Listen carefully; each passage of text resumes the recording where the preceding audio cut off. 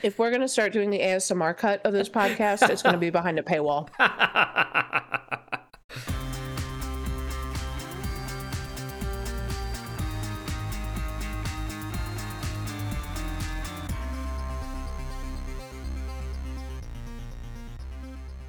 Hello and welcome to Did You Do Your Homework, the pop culture podcast connecting academic ideas to popular media. I am one of your co-hosts, Martha, librarian and eternal guinea pig wrangler, and I'm here as always with my co-host. I'm Pete Romberg, and I guess I'm a pug wrangler if you're a guinea pig wrangler, and I'm a curriculum developer. Yeah, we have definitely done the pet wrangler intro before, but honestly, as I was telling you before we started recording, one of my piggos has been not feeling super great, so that's just been kind of top of my mind recently. Yeah, we had a bunch of people over on Saturday, like for dinner and then just extended hangs. And when I say a bunch of people, I am talking like 12 people. Ozzy had gone to the dog park earlier that day. People started coming over at 6. By 11 p.m., everyone is still there. All, music is on, everyone's talking loud, and he just went into his crate and laid down and gave a serious look of like, oh my god, you people need to go home. He does. What a good boy. Well, if it's not bedtime, he doesn't like to go in his crate and lie down. He'll lie down on the couch or literally the chair, any surface, not his crate. But he was like, I'm tired. I want to go to bed. You all are in the room with my crate. What are we doing here? That's adorable. Yeah. And then Sunday he was dead, so. Oh, well, yeah, because he used up all of his energy. Yeah, exactly. Being social. Uh-huh. And then putting himself to bed. I'm going to be thinking about that for quite some time. Today, we are going to be talking about robots and the memification thereof and what that says about us and our relationship to technology. But before we do that, we're going to tell you a little bit about what pop culture-wise is stuck in our heads this week. What have we been enjoying or experiencing that we cannot stop thinking about? Pete, what is stuck in your head today? So it looks like about 3 months ago now, Nintendo released a remastered version of Metroid Prime. Metroid Prime was, I think, a 2007. Gonna get this? Oh no. I am aging rapidly right before your very eyes. It was a 2002 GameCube game, the first-person shooter first-person shooter Metroid game. And it was an incredible game back in the year 2002. This remaster, which now is apparently 20 years old, is a phenomenal remastering of that original game. It feels like it's your classic, like, I have very fond memories of playing Metroid Prime, but does it actually live up to my memories? This remaster fully lives up to my memories. I downloaded it like a month and a half ago, and then basically didn't touch my Switch for a month and a half because life got busy. But the last weekend, last 2 weekends, I've been able to have some time with it, and it's been just a phenomenal time to return to that game that I have such strong, positive, nostalgic memory for, but also it's been 20 years. So there are entire sections where I'm like, I have no memory of this whatsoever. And then other areas where I'm like, yep, this is just drilled directly into my memory. So, yeah, I either am playing my Switch 8 hours a day or I am not touching it for weeks on end. There is no in between. So I understand. I can never do the 8 hour. After about 2 hours, I'm like, all right, I need to do something else. Yeah, my problem is that I really love the This Is Your Life Now game experience. So I do enjoy the 100+ hour JRPG. Yeah, and we've both talked about our love of the Stardew Valley type. Also, yes, which an update is apparently coming for that. I don't know how soon it will hit Switch. I know it will be on Steam first. But yes. Concerned Ape tweeted about that the other day. He said he was taking a break from working on The Haunted Chocolatier to polish up that update, and then he would be back working on his sequel game, which I am so excited about. Yes, indeed.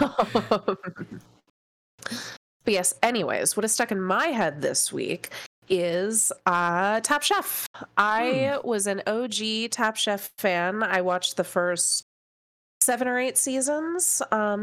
It's truly one of my favorite reality shows. I love a reality show that is based on talent rather than drama. And like obviously they are, like, there is drama and there are storylines and all of that because it's still a TV show, but at the end of the day you can either cook or you can't. Right. Like you do have to do the job. You do have to do the job, and I love watching competent people do stuff that they're good at. The current season is an all-stars season, and it is an international all-stars season, which is so cool. All of the contestants were winners or runners-up for their seasons, and many of the seasons were international. So, like, Top Chef Middle East, or Top Chef Mexico, or Top Chef France. And it is super, super interesting to watch all of these people who are all extremely talented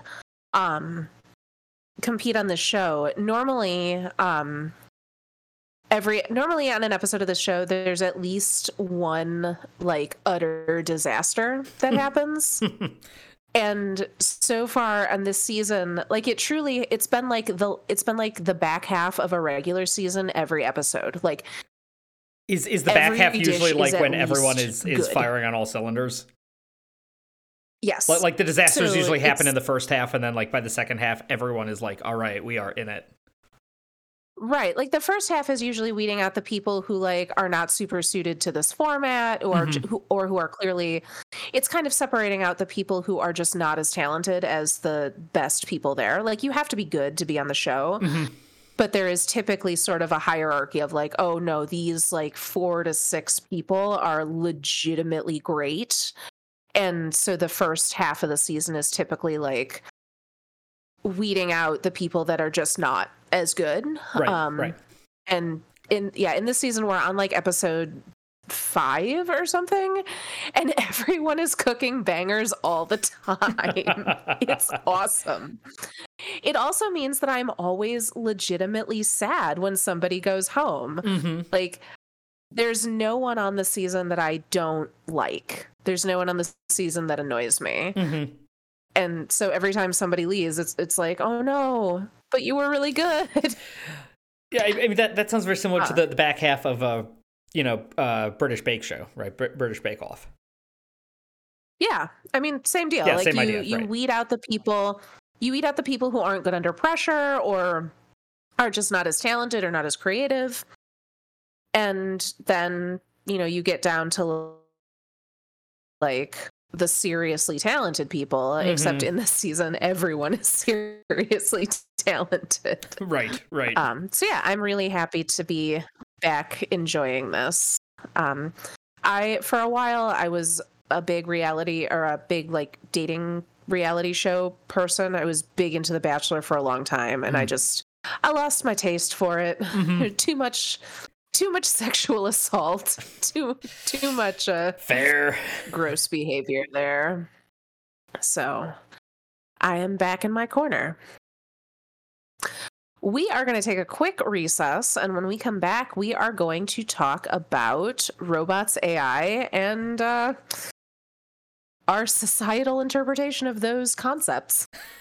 I don't have a pithy title for this one yet, Pete. We'll see how that goes.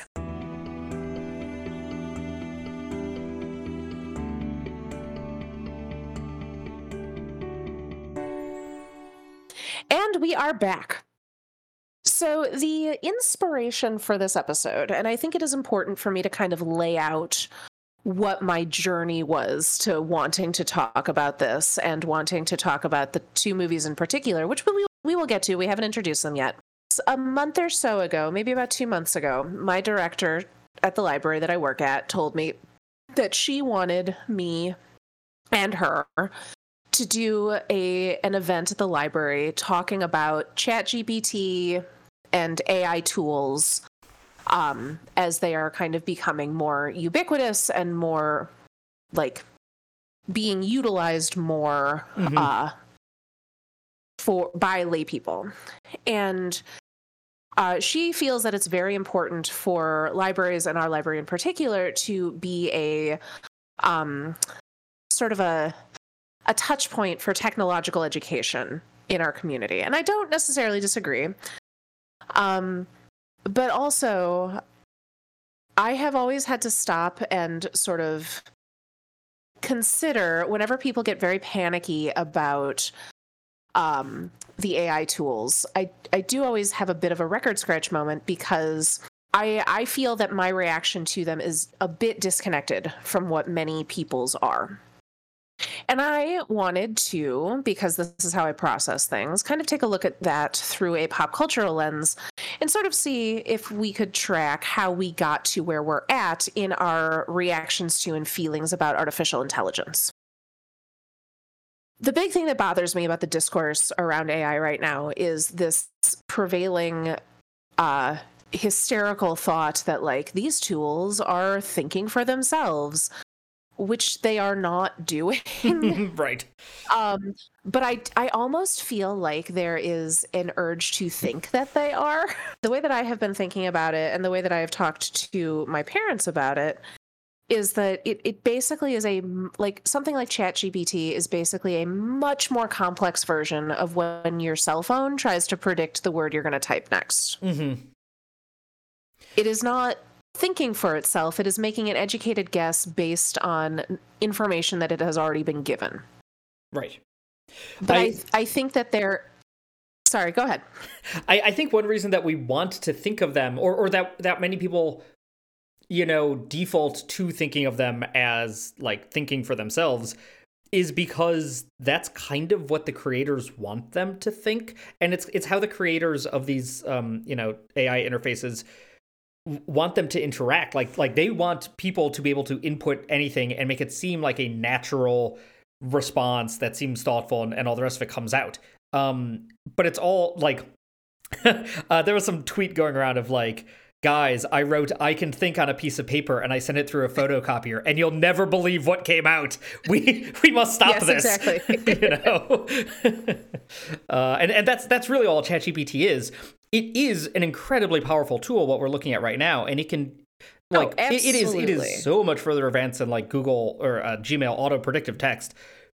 But also, when you get down to more than like one layer of complexity, like I've heard a couple things on podcasts mostly asking it to like generate a script, and it creates incredibly realistic sounding banal human speech, as if it was written by like a first-year screenwriter who had never really, like, where everyone is just talking like banalities of like, oh, yeah, Martha, that's a good point. It's like, that's a good point. Also, did you know that AI does not actually think for itself? Like, oh, yeah, no, I agree with you. It's like, yeah, that is kind of how humans interact, but not really. And that's the thing also, is that, like, I definitely understand, and I don't want to make light of the very real concerns about people using AI tools in place of human, in place of human labor. Mm-hmm. Like, I think particularly when you're looking at something like Midjourney, the art-based AI, like, there is a very real danger that people are going to say, oh, that is much cheaper than using a human artist. Yeah. However, I think at this point, you also can't deny that the results that you get from a human artist are superior. Like, I do not think we are at a point yet where what an AI can generate is equal to, like, a human creative. No, but for a lot of things, good enough is completely fine. If you're like a DM running a D&D game and you're just like, I want some background art for this scene, or like, I want a quick NPC character sketch, I'll do, like, and I don't want to pay an artist, like, oh, cool, there's a free AI generator out there, cool, orc with scar on face, great, that's my NPC. Well, like... And for sure. And I actually think that that's a really great example of kind of the ideal space for these tools to be operating. Mm-hmm. Is like, if I, as a GM, can use that to free up my brain space for like more complex encounters and like better interactions with my players, awesome. So I just wanted to kind of lay out that as sort of background for what my inspiration was for bringing the topic to the table, which was how pop culture has sort of exacerbated our fear of and willingness to sort of jump to the worst possible conclusion when confronted with these AI tools, but also how that fear exists simultaneously with us looking at something like the Boston Robotics dog and being like, oh, look, how cute. And now he's being armed like as a police defense tool. Yeah, no notes on that one, by the way. Seems real good to give police armed robot dogs. They've shown that they can be trusted with such power.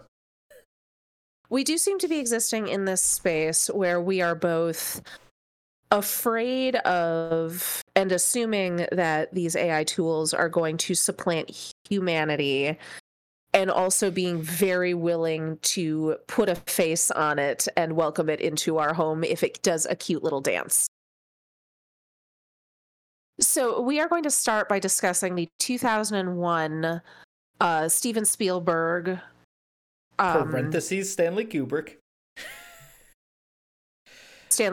collaboration, AI artificial intelligence, which I will address in just a second. So AI is about 4 different stories going on, but the main story is the story of David, who is an android child who is invented by my boy William Hurt to basically replicate the experience of a 8 to 10-year-old son. Mm-hmm.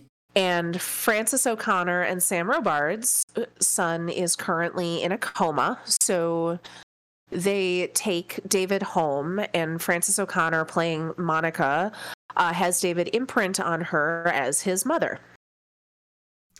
And the important thing with this, with the David bot, is that he's been designed to love. Like every other robot is a deeply complex network of, thought processes and AI and such, but they're all like stimulus response. Like the first scene is like, demonstrating like, you hurt my arm. How did that make you feel? Well, you didn't hurt my feelings, you hurt my arm, because robots don't think. David is designed to feel, right? So, yes. But also has no off. Like his options are 0 or 100 in terms of how he feels about his mommy. We will get to that. So everything is going great until Monica and Sam Robards' character Henry, until their son wakes up out of his coma, which quickly turns into this incompatibility between David's sole obsessive focus on Monica as his mother, coexisting with another boy in the house who does not see him as a person worthy of, it's very strange, and I think that the movie actually gets this very accurate, but Martin both doesn't see David as a person, but also sees him as a threat to his parents' affection. So there is a very real sibling rivalry happening that I enjoyed very much. So this leads to Monica abandoning David in the woods because she thinks that her alternative is them taking him back to the robotics place where he will be destroyed because the imprint process is irreversible. Then we meet Jude Law's character, who is a sex robot. The two of them end up in a place where they get picked up by a group of people that organize something called a flesh fair, which is basically Brendan Gleeson destroying robots for fun. Fully forgot Brendan Gleeson was in this movie, so when he showed up, I was like, what? Yeah, Clark Gregg is also in this movie, just FYI. Yeah. So they destroy robots in a very gladiatorial type event for people's entertainment, because remember, they're robots, they're not people.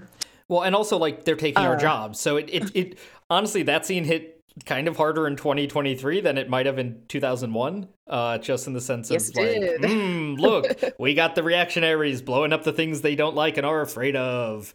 Cool. Yes. So they escape and make their way to the sunken city of Manhattan, which we have been told earlier in the movie was decimated by climate change, all of which culminates in David basically going into stasis at the bottom of the ocean for 2,000 years. And then, yeah, he gets woken up in the future by future robots. And I will say, the first time I saw this movie, I truly thought they were aliens. Yeah, that's a lot of people's apparently. take. A lot of people for the last 30 minutes were like, no, thank you. Did not like the aliens. Yes. Yeah. But so I watched this movie as a young person, and I do not remember thinking very highly of it at all. As an adult watching it, I was very struck by how bleak it is, especially the ending, which I had remembered as being sort of overly saccharine. Like, basically, David gets woken up by these robots 2,000 years in the future, and he gets to spend one last day with Monica, his mother. Like, they are able to bring clones back of people, but only for a day. So he gets like one perfect day, and then they both go to sleep forever because David doesn't want to live in a world without his mom. And I believe that this got pretty panned for being like overly saccharine.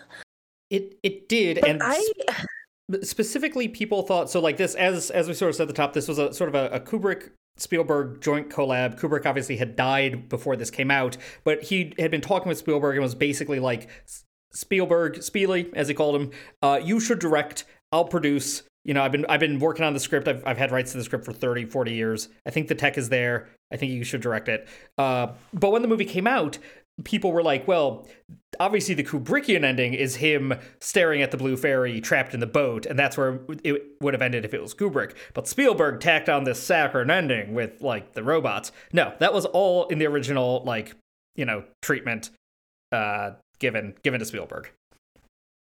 which is fascinating, because I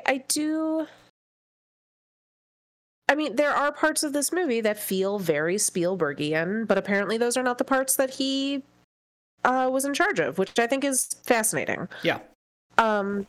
Also, I would say that the flesh fair feels mostly it feels mostly like a Ridley Scott sequence that got jammed into yeah, this. lots of neon bikers, almost Mad Maxy in its vibe.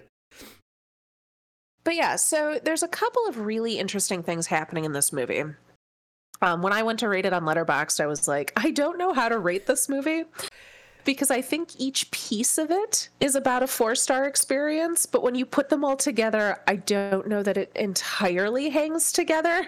It's funny. I did not read your review before I reviewed it. You said it in part, it is composed of about 4 smaller movies, and I said it's like 3 different horror movies disguised as a Pinocchio story. So we're both like, yeah, it's 3 to 4 separate movies all happening together. But I do think that each one is doing something really, really interesting. Mm-hmm. So in the forefront, you have David, who is designed to be, like, the theory behind him is that he will be a perfect simulacrum of a child. He will love you unconditionally, and he will love you obsessively. Mm-hmm. Like, that is his directive. And you do kind of want to shake William Hurt and be like, what are you thinking? Because giving anything that kind of soul focus, like, is pretty dark. And then when you're thinking about something that will effectively live forever, it's like, and never age. I don't know. It's going to be a 10-year-old boy forever. Well, and I don't know that you fully thought that through. But then you get to the end where you find out that David is modeled after William Hurt's dead son, David. And you're like, oh, you didn't think this through. Yeah, like, yeah. This was not.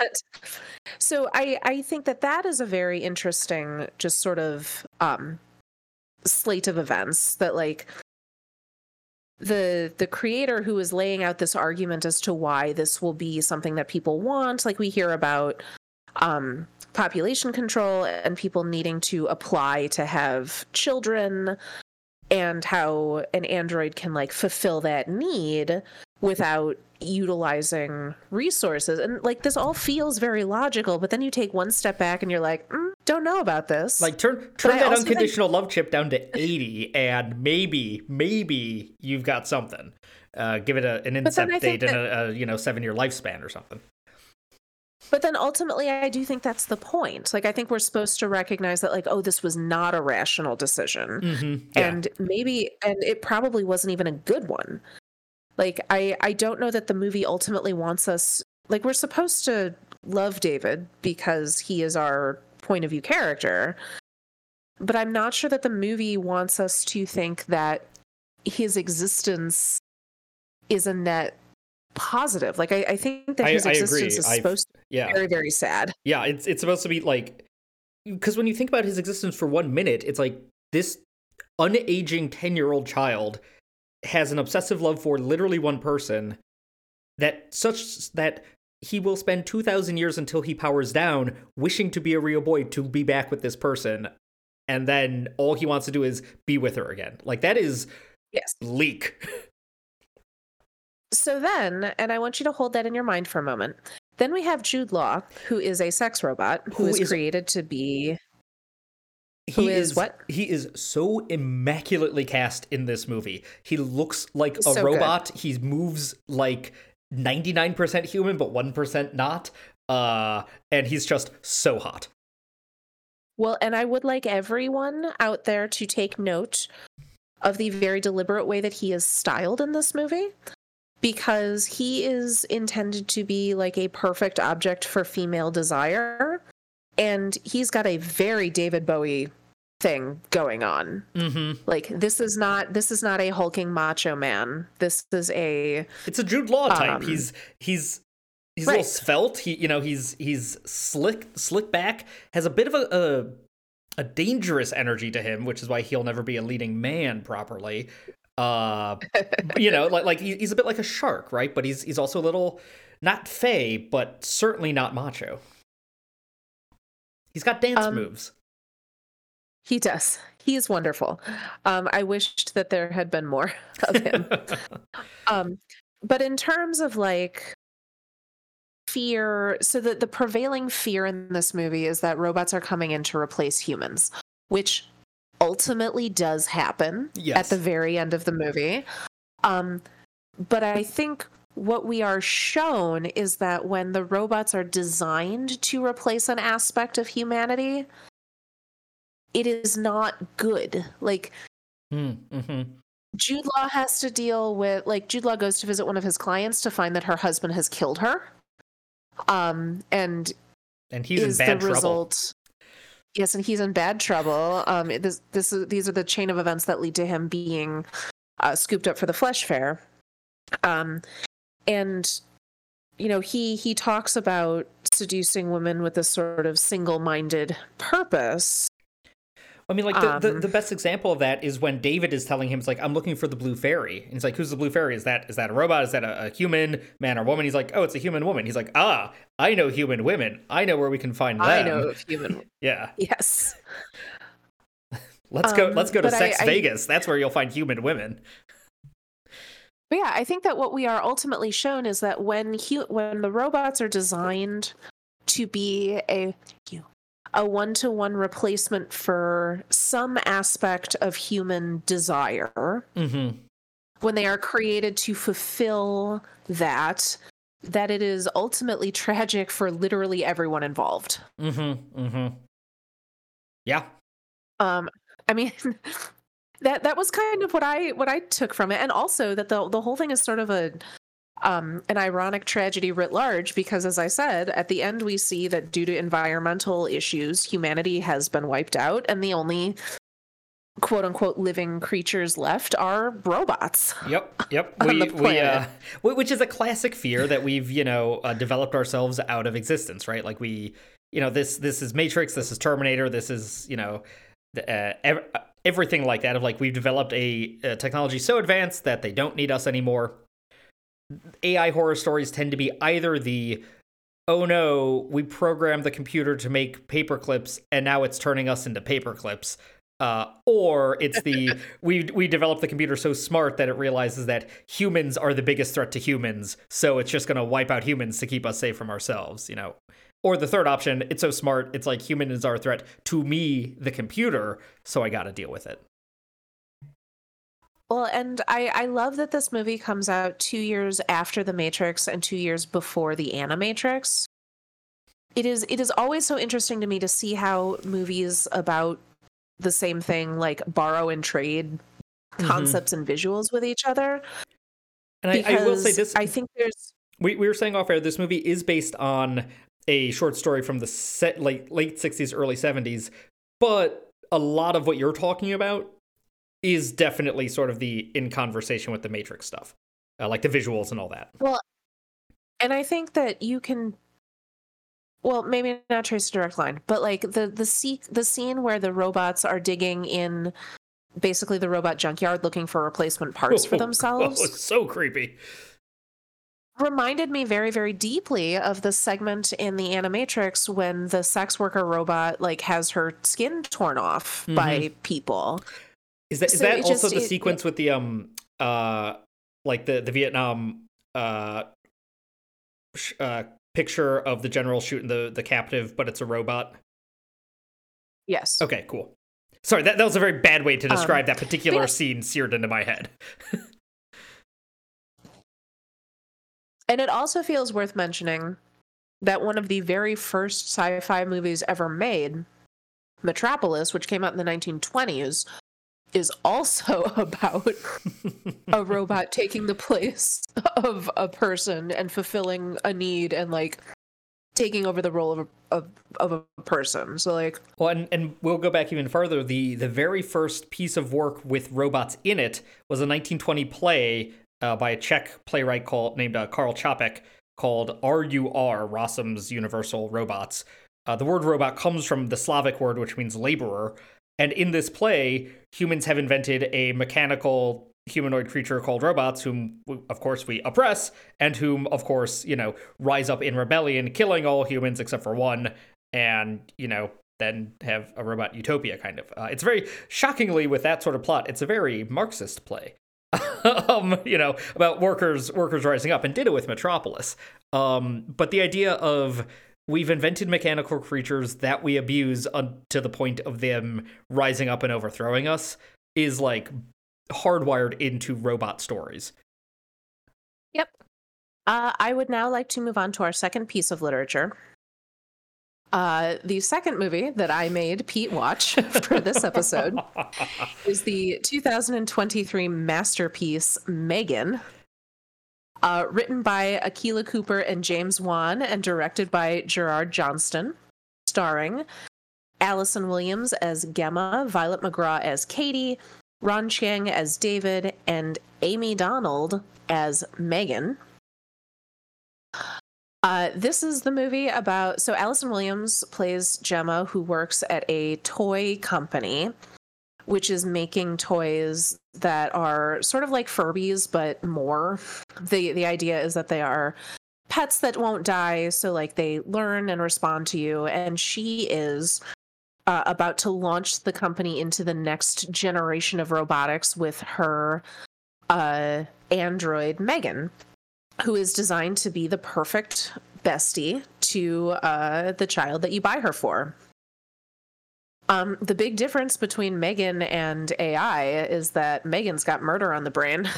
And if you threaten the safety of Katie, her child friend.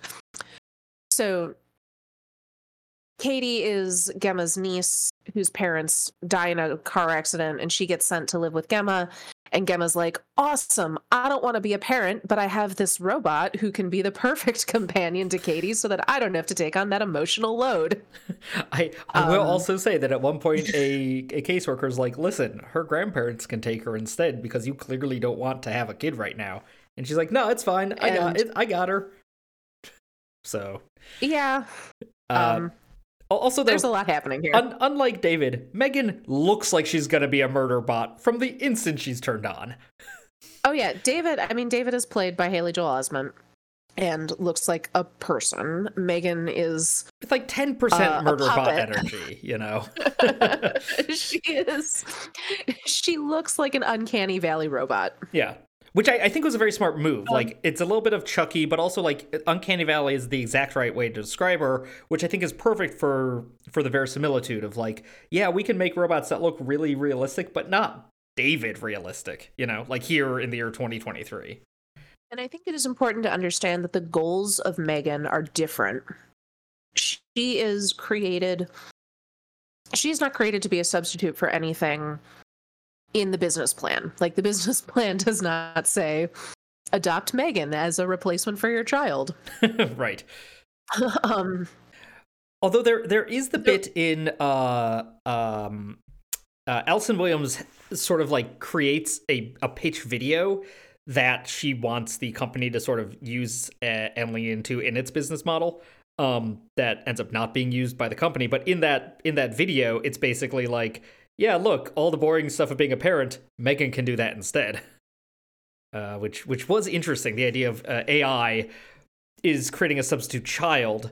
Megan is not officially creating a substitute parent, but many of the boring parts, quote unquote, boring parts of being a parent are hopefully going to be pushed onto Megan. I also think it's important to just quickly define that the aims of these movies are different. Like, yes. Megan is a horror movie. AI is not. Yes. But the reason I wanted to talk about AI, or talk about Megan in conversation with AI, is because the marketing for Megan, once people...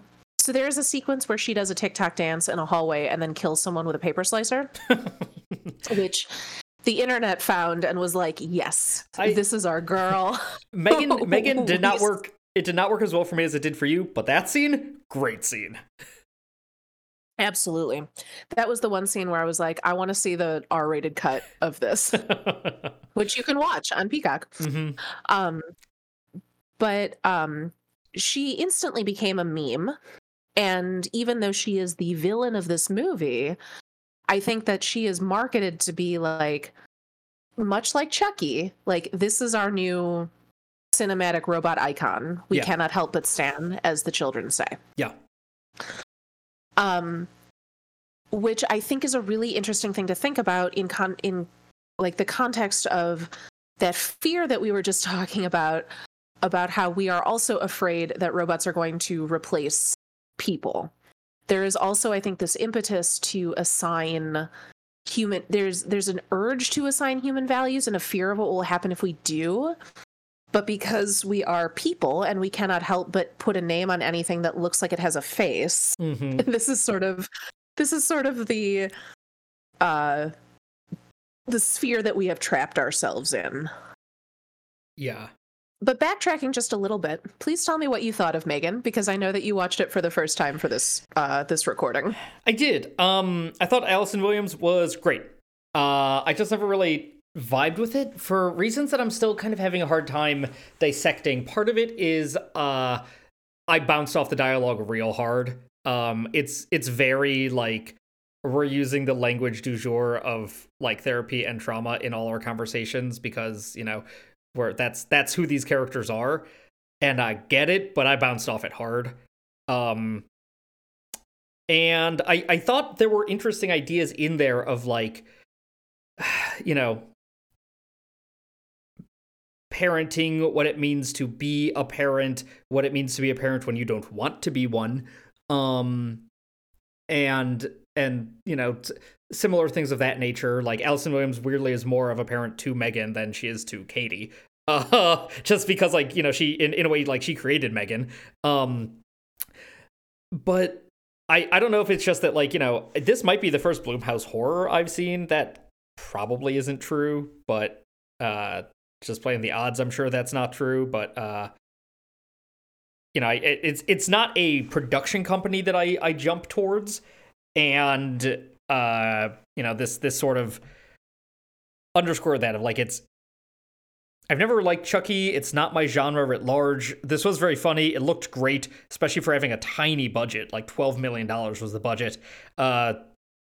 Megan herself, Amy Donald, who was the body of Megan, absolutely like incredible performance. But it was definitely a movie that where, like, as I'm sitting there, I'm like, I am just fully not vibing with this movie. I want to go back really quick to something that you said, because it was one of the things that stuck out to me. For me, this was a 4-star movie. I had so much fun with it. 2.5 for me. Yeah, I don't think anything that you said was wrong, but I think that I also was just very much ready to be on this movie's wavelength. Right, yeah. I fully believe that if I was, like, clicked in, I would have given this at least an extra star. Um, so talking about the relationship between Megan and Gemma, there Megan has a line later in the movie that I was like, hold on, that should have been a 10 to 12 minute sequence in this film. When she's talking about the process of Gemma training Megan, which honestly is exactly how you train a neural network for these AI tools. Like she was feeding Megan huge amounts of data and, helping develop these relationships and pathways to create like generative reactions. That in and of itself is very reminiscent of a parent-child relationship. But when Megan is talking to Gemma, she sounds like a spurned romantic partner and not an angry, like a child angry with his parent. Yes. And I was like, I would have loved for this movie to be about 10 minutes longer and actually gotten to see that relationship, like see Gemma training Megan and spending that time with Megan. I think that would have given it a really interesting I will say when context. When I hit play and saw it was an hour 40, I was like, yes, that's awesome. And I don't want to have watched more of it, but I agree with you. I think 10 to 12 more minutes doing things like that, and a lot of the development between Megan and Katie, and even like the Megan, Katie, and Gemma like triangle, kind of happens through that fake promotional video that Gemma makes, which is very clever and good filmmaking. But it means that we're sort of like montage yada yada-ing a really core emotional like moment. Well, and I think ultimately the movie is not super interested in plumbing that, even if you and I think it would have been interesting for it to do that. Right. The movie wants to get to really to paper cutter violence. Exactly. Yeah. I want to very briefly, I don't remember if we're backtracking or not at this point, but one of the things that you wrote in our notes document was the difference between Megan being designed to take over a parental role and David being designed to take over a child role. Mm-hmm. And I mentioned to you off air that I wonder if part of that is a difference in boomer filmmakers versus millennial filmmakers, which I do not bring up to be condescending or reductive. Like I feel like you're not okay boomering Steven Spielberg. No, I'm truly not. Like it goes back to that idea again of science fiction tropes being utilized to reflect the generational fears that they are being developed in. And we've had robots since the 1920s. And I think it's just really interesting that Spielberg and Kubrick made a movie about overpopulation and climate change. And Gerard Johnstone and Akilah Cooper made a robot movie about the failures of absent parenting. And also like, over reliance on technology, like the initial toy from the toy company. It's like a Furby, but it's an app, like so you're on the screen all the time. Gemma is someone who is living in a fully AI'd house, which, will never be infiltrated by Megan. But, it's that I think it's a house that designed. Yeah, right. So it's partly absent parenting. It's also partly like, where have the parents gone? Well, they've outsourced it to technology. So, whereas like, in the 80s, absent parenting was like latchkey kid kind of stuff. Now it's, like, let the robot do it. let the iPad do it. Which I think is something that millennial parents get a lot of flack for. Yeah, they are millennials and parents, which is the perfect Venn diagram for getting flack for things entirely outside of their control. Yeah, no kidding. They stopped feeding their kids avocados. Maybe their kids could buy a house as long as they started saving up right now. No, they had to start saving up 20 years ago. Yeah, right. Generational wealth is where it's at, my man. Which is why you can't feed your 3-year-old avocados. So I'm not totally sure what conclusions I am drawing here with all of this. Well, I think it's your discussion about sort of us being afraid of robots, but at the same time putting a nice smiling face on them is sort of what cracked the code of what you wanted to talk about in this episode for me. And I think that's just like the inherent tension of the human existence of like we are creating things that are possibly beyond our control, and also they kind of look like us, so we're going to treat them like people even though they're fully not. Well, and even though we are afraid of this developing an emergent technology, we're still going to make it. Oh, like, yeah. Clearly, the fear of being supplanted by robot overlords has never once stopped or inhibited progress in these fields. We've had 100 years of stories about like, hey, if you make robots and abuse them, they're going to take over. And what have we done in those 100 years? Made better robots and abused them. I think we've just gotten more clever and creative in terms of in the sense of like what the robots are capable of, you know? Oh, yeah. Well, I think part of that is that as we make actual robotic tools that can do things, we have to imagine future robots that can do more things. Yeah. Which is one reason I really like the robots at the end of AI looking so alien and so weird and having clear like wireless electrical ability. All looking very weird, cool. But still humanoid. Still humanoid, yeah. Which I do think is important because at the end of the day, they are still the progeny of the robots initially. And they're obsessed with ancient humanity because they want to know their creators. I think we could have had a whole other conversation about like the role of creators and, you know, humanity's relationship with the divine through the lens of robots' relationship with humans. And, you know, what in movies and whatnot and sort of that sort of grappling thing. But I think that's a conversation for an entirely other show because that would set us spinning off in totally different directions. I was going to say, let's put a pin in that and just save that one for another day, perhaps. Yeah. Any concluding remarks? We were talking off air about Asimov and his 3 laws of robotics, which comes up often in robot movies, but oddly does not come up in either of these movies. All I gotta say for Allison Williams or anyone else developing AI, hard code Asimov's 3 laws of robotics into your robots, and then you won't have a murderous Megan bot. Guys, this sci-fi has been around for 60 years. Just put it in the code. It's fine.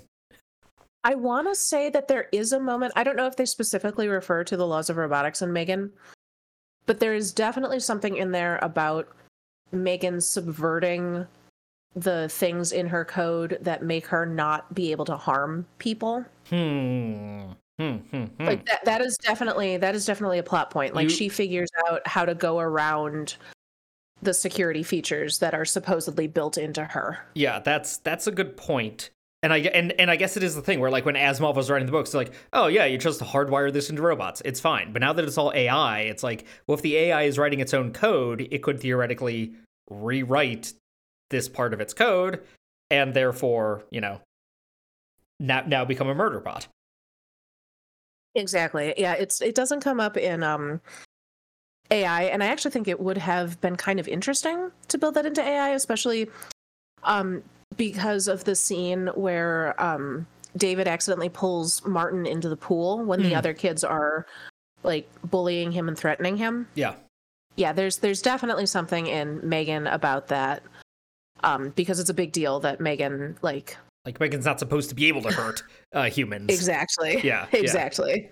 Well, yeah, I think that's it for me. Yeah, like I said, I don't have any widespread conclusions except that I am always interested to learn more about humanity's relationship to robots through the movies that I watch. So, we'll see what comes next. Yeah. Let's all go watch Megan 2001: 2.0. A Space Odyssey. Oh, I mean, don't even tempt me. All right, I know what we're doing next episode. We're talking 2001: A Space Odyssey. Okay, but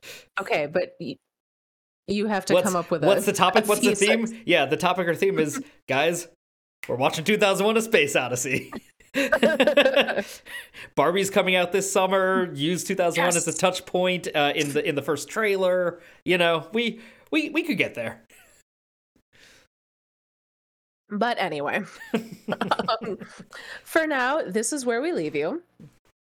You can find us wherever you find your podcasts. You can also listen to our sister show, Love Ya, which I record with Pete's wife, Marin, and releases on the same feed on alternating release dates, where we look at streaming adult rom-coms and teen cinema. Our most recent episode was about the Netflix original Hello, Goodbye, and Everything in Between. And our next episode is going to be about the Hulu original Rye Lane. I'm very excited about that. You can find me on all the places at Magical Martha, except for Tumblr, where I'm at The Libratrix, because I lost access to my original account. You can also find me on Letterboxd, where I rate and review in a pithy tweet-length review the movies that I watch, and also make lots and lots of ranked lists, because man, do I love a ranked list. I have a tinyletter.com/magicalmartha that I update whenever I feel like it. I have not updated since the last time I told you guys that the last one I wrote was about who should host the Oscars. So, keep your eye out for that. Pete, where can people find you?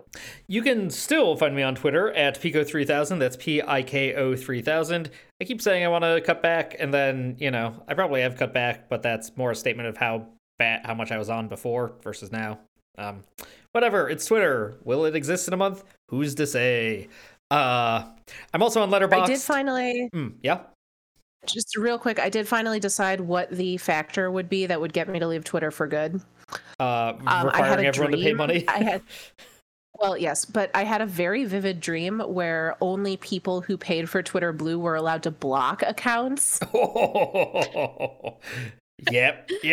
So much so that I surprised myself when I blocked an account the other day. I was like, oh, I thought I couldn't do that anymore. But if that ever became a reality, I would stop using Twitter, because the only way it can function right now is my ability to block people I don't want to see. Now that you've manifested that into the world, get ready for the slapdash release in May of Twitter Blue blocking, brought to you by the same guy who blew up a rocket 90 seconds into its launch. Don't you mean rapid... yes. Rapid, unplanned disintegration or whatever it was. Yes. So that was going around the internet literally a day after I performed a unplanned test of our fire alarms as I was cooking something in the kitchen. So that was fun. Fantastic. Anyway, you can find me on Twitter at Pico3000. That's PIKO3000. And you can find me on Letterboxd at PRomberg, PRHOMBERG. I would like to say that my reviews are pithy and tweet length, and some of them are. Some of them are rapid unscheduled disassembly. Just FYI. There we go. Yeah, some of my reviews are pithy and short, and some of my reviews are possibly too many paragraphs, but there we go.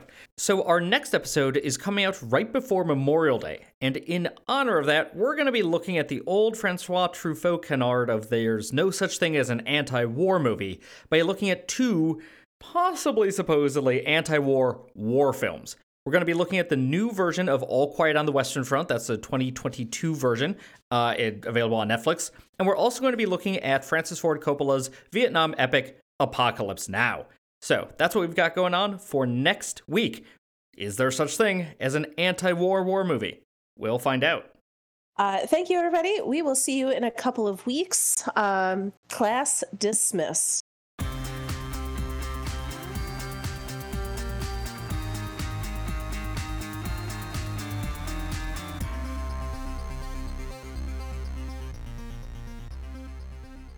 So anytime there was an extended silence in there, I was eating a chip. Ah, there we go.